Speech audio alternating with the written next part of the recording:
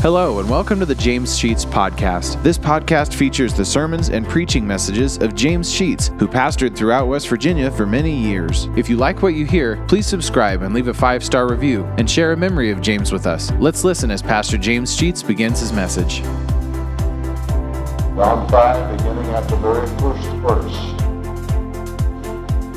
After this, there was a feast of the Jews, and Jesus went up to Jerusalem, and there is at Jerusalem by the sheep market a pool, which is called in the Hebrew tongue Bethesda, having 5 porches. Bethesda, having 5 porches. In these lay a great multitude of impotent folk, of blind, halt, withered, waiting for the moving of the water. For an angel went down at a certain time into the pool and troubled the water. Whosoever then first after the troubling of the water stepped in was made whole of whatsoever disease he had. And a certain man was there which had an infirmity 38 years. And Jesus saw him lie and knew that he had been now a long time in that case. He said unto him, Wilt thou be made whole? The impotent man answered him, Sir, I have no man when the water is troubled to put me into the pool. But while I'm coming, another steppeth down before me. Jesus said to him, Rise, take up thy bed, and walk. And immediately the man was made whole and took up his bed and walked. And on the same day was the Sabbath. The Jews therefore said unto him that was cured, It is the Sabbath day. It is not lawful for thee to carry thy bed. He answered them, He that made me whole, the same said unto me, Take up thy bed and walk. We'll conclude at that point. Let us pray. Thank you, Lord, for being in our midst. Thank you for the love that we feel as your children one for another. Forgive us when we have failed to properly represent you to each other and to those of our friends and our loved ones whose hearts and souls have not yet been turned to you. Pray the outpouring of your Spirit upon us this morning as we look at what you did for a man who was lame. In Christ's name we pray. Amen. We have an interesting scene in this particular passage of Scripture. It was a Sabbath day, Saturday that the Jews observed as their day of rest, in which there was to be no labor done. But we find the scene around a pool of water. A building was there that had 5 porches on it, and lingering around under the shade of the roofs of these porches were many of the lame, the blind, people sick and having maladies of every nature, because they had come to believe, whether this pool had medicinal purposes or not, but they had come to believe it was possible for the first person who could get into that water after an angel troubled the water, after the water had some movement believed to be caused by an angel, that first person would be healed. This is not different than all of those who have found themselves lingering around pools in Hot Springs, Arkansas, or Warm Springs, Georgia, or even Berkeley Springs, West Virginia, believing that there was something about that water that had some capabilities to heal and cure. It's not uncommon, the modern scene that we have of hearing of somebody somewhere, some doctor, who can heal or cure or has the medicine that we need.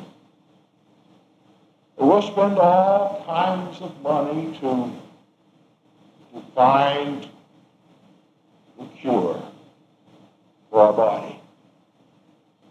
Do whatever it takes.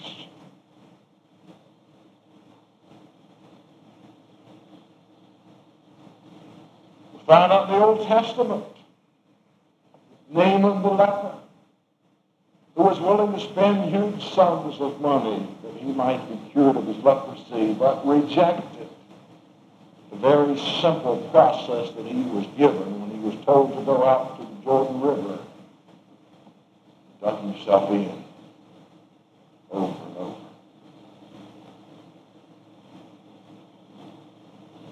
But he did it because he was desperate for healing. I find it somewhat interesting to me that on a day of rest that we find Jesus out mingling amongst all these people that were around the pool. He didn't take the day to stay home in his place of comfort, such as oftentimes we do. We've come this morning out of comfortable homes into a comfortable church in order that we might enjoy each other's company and here somehow or other receive a tremendous uplift and a blessing. And this is good that we do those things. We're told to come together as God's children, as believers in the Lord Jesus Christ, because there is something we can get from each other that we can't get alone. We have our limits. There are needs that we all have that we can't begin to take care of. Sometimes I'm afraid that we nearly put blinders on and think that the only thing there is the satisfaction of ourself. Even the spiritual satisfaction of ourself becomes paramount and superior to anything we possibly might do, such as walk through the porches that are full of terrible cases of illness. On a number of occasions, I have had the responsibility of going through Colin Anderson Center at St. Mary's that houses the worst cases in this state of children and people with minds of children who cannot possibly grow into responsible adulthood. But I've seen babies whose heads are twice the size of their body. And men who are 40 years old with beards that are only 3 feet tall down on the floor playing with toys. It's very difficult to say that that's a mountaintop experience, that I am spiritually lifted. As a matter of fact, I never have felt that on those occasions, but more often felt depressed.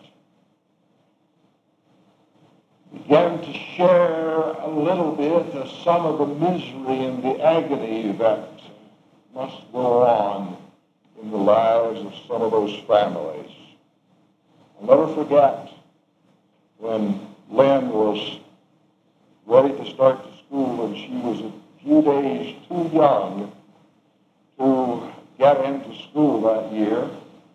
But that one year, the legislature, and I think in their wisdom, and I've always wondered if it were not just for Lynn herself, passed a law that made it possible for a child to be tested, and if they could pass the mental test, could go into school young.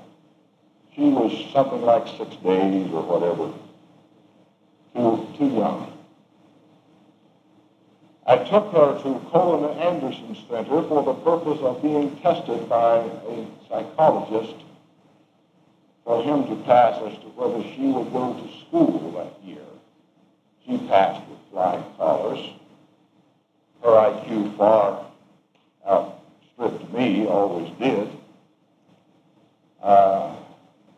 There was no doubt in my mind when I took her that she would be allowed to go to school.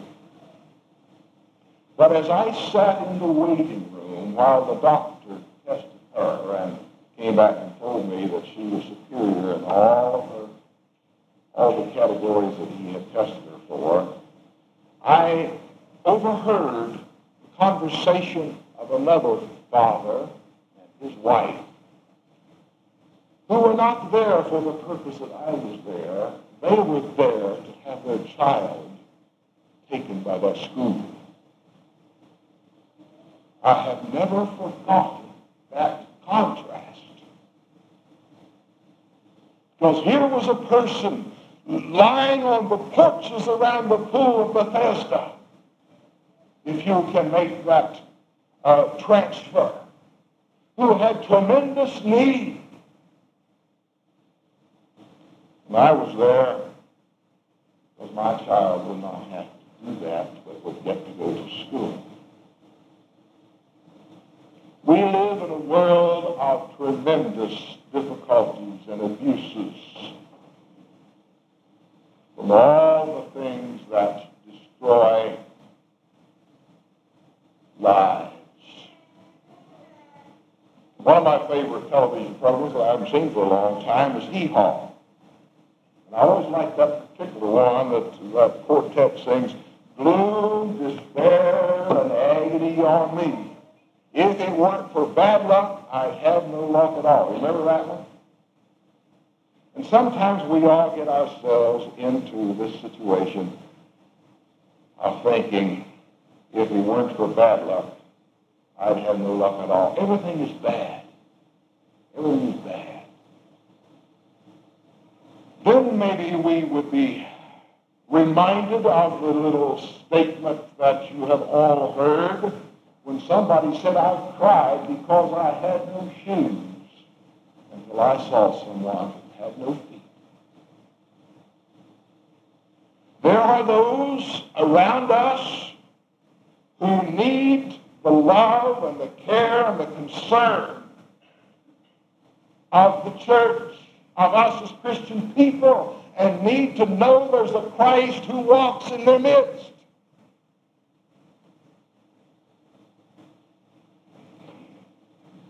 I think when Jesus walked on the porches around that pool, he was demonstrating to us that it is the responsibility of the church to do the same, to walk where there are needs. And although we can't possibly begin to answer all the needs that we face, we have a Christ who can do one of two things. He can bring healing, and if he does not bring healing, he can bring enough grace to suffice us to handle the problems that we have.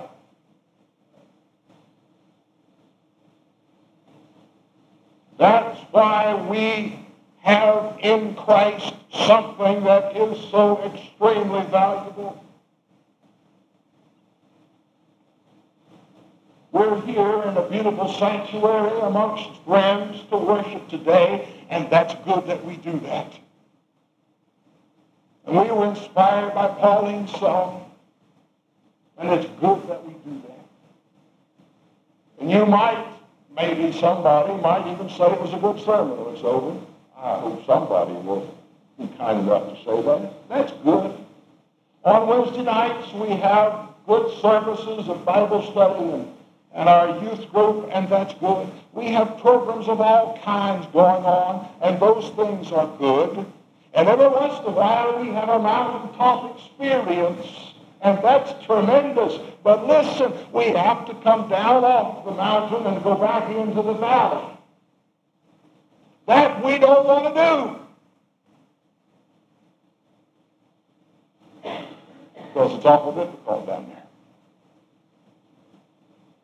When we walk on the porches and see the misery of the world, we don't want to do it. Jesus walked amongst those, and I've always found it strange, and when I get to heaven, I'm going to ask him, why did he pick out the one man? When there were all of these many who were out in bad shape, such as he. He'd been 38 years in his condition.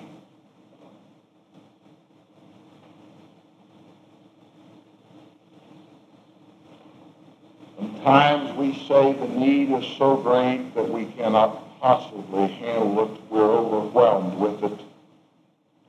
And I'm reminded in this story that although we recognize that we can't begin to carry the load of society, and possibly we can't even carry the load of our own families at times, he doesn't ask us to. He just asks us to go one-on-one.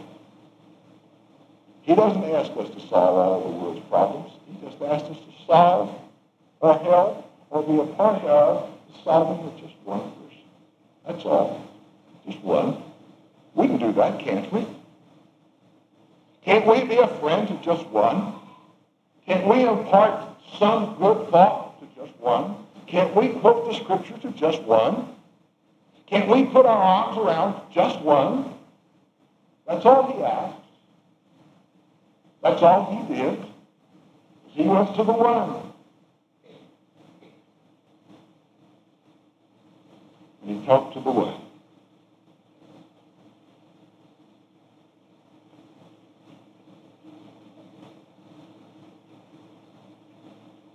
Jesus said, inasmuch as ye have done it to one of the least of these, my brethren, to one, you've done it to me.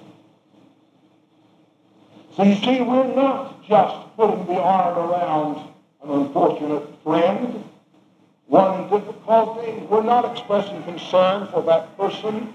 We are saying, I will do this for Jesus' sake.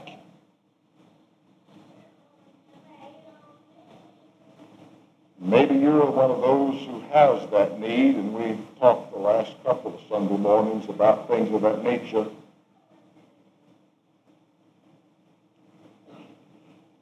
But maybe the big need in your life today deals with your soul. Do you need to be saved? I want to tell you, if you don't want to be saved, you made a mistake in coming this morning to this church service. You made a mistake. When I was a teenager, my grandfather Sheets was on his deathbed. He was a very godly man, a deacon in the church.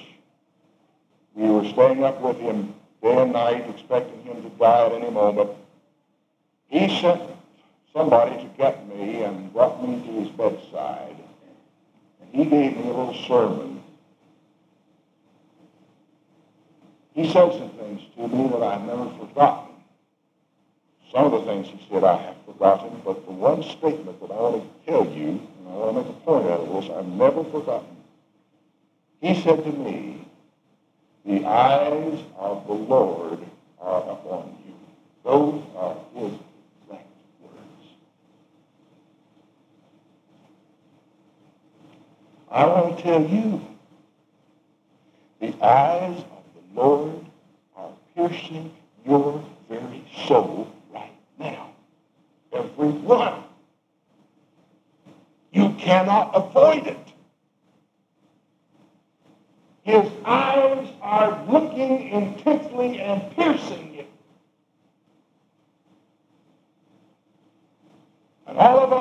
have to come to a one-upon-one with the Lord Jesus Christ. And we are the person with the soul that is in need lying on the porch. And Jesus walks amongst his people, and his eyes pierced their soul. He knew how old the man was. He knew what his problem was, and he knew how long he'd been there. He knew the condition of the man, and Jesus knows your condition and mine today. And he says to the man, will you be made whole? Now that's the question. It is not a question, can you be made whole?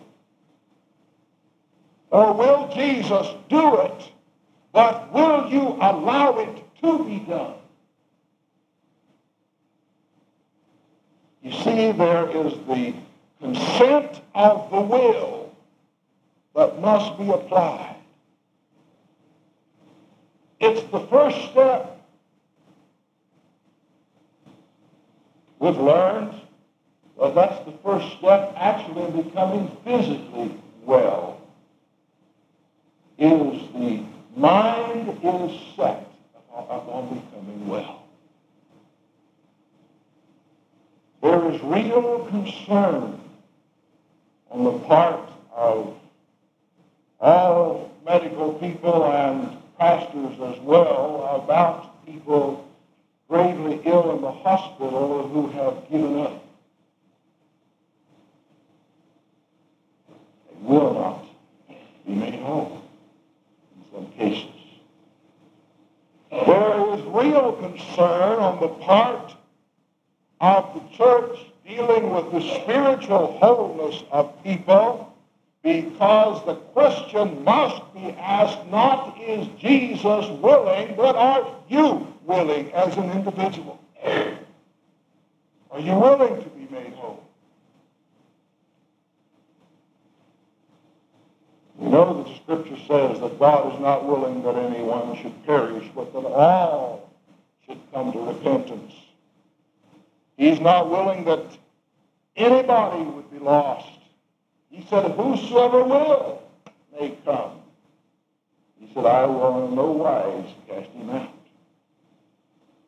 Men crowd around for physical healing. Somehow or other, we have to convince people that they're spiritually in need of healing as well. And it's a strange thing that the worst disease that could possibly happen to man, we have to continually say, hey, you've got it. You need to be healed. And there's only one person who can do it. You can't go to Charleston CAMC. It won't happen there. There's only one physician who knows how to do it, and who never turns away a single patient, who sees them day and night, who is always willing to give the cure, and it won't cost a dime. All this physician asks is that you want to be whole. You're willing to let him do it. People start saying, oh, I can't do that. Jesus said to the man, you want to be whole? The man said, I don't have anybody to put me in the water. That wasn't the question that Jesus asked. Don't come up with other questions. Respond to the question. And Jesus looked at him and he said, rise, take up your bed and walk. And I want you to notice some things about this statement. Number one, he said, get up, rise. The man could have said, I can't. That's the answer we give over and over again to the Lord when he says, do, go, be. I can't.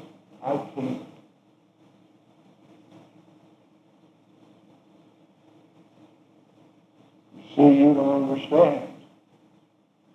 I'm 50, 60, 70 years old, and I never accepted the Lord. I can't get out of my seat and walk down that aisle. I can't. I'll tell you something. The reason that we have this as a part of an invitation is to give the person the opportunity to say, I can and I will. I want to be holy. With all the people that I've dealt with over the years, I've found out that for the most part, most of them are saved when they take the first step and start. We're already saved for them down here. Because it's a response, I want to be saved, and the Lord says, then I will. You come as a saved person.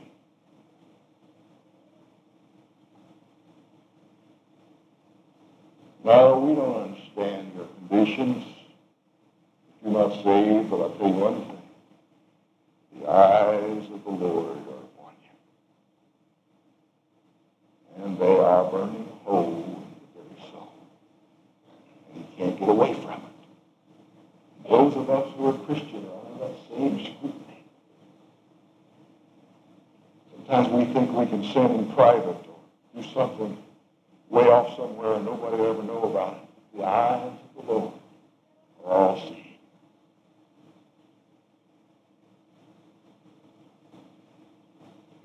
Well, there are lots of people who are cripples for life simply because mom always picked them up. You mothers, many of you, I'm no doubt, are guilty when your kids were little. When they fell down, you ran and picked them up. You didn't give them a chance to get up on their own. The Lord did not go over and pick this man up. He commanded him to get up. And that's the exercise of faith. Stand up. And then the Lord didn't say, well, I'll carry your bed because you're too weak to carry it. He didn't say that either. Carry your own bed. Get up. Pick up your bed. Walk. You want to be saved today? Get up.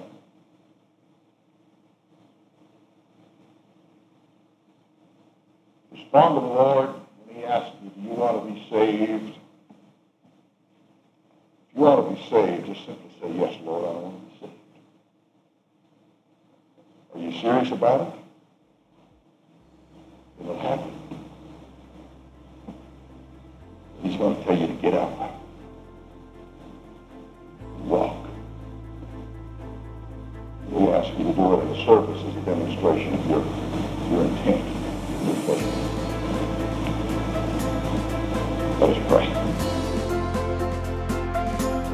Thank you for listening to today's message. If you like what you hear, hit the subscribe button. You'll receive automatic notifications and downloads when a new message is added to the podcast. Also, please leave a 5-star review and take the opportunity to share stories, memories, and appreciation for James Sheets and how God used him to impact your life. If you'd like to know why and how this podcast got started, check out our first episode. Lastly, if you want to donate to help offset the cost of operating this podcast, you'll find a link to our PayPal account in the podcast description and email us at james.sheets.podcast@gmail.com. Thank you for listening, and remember to trust in God for today and for all of your tomorrows.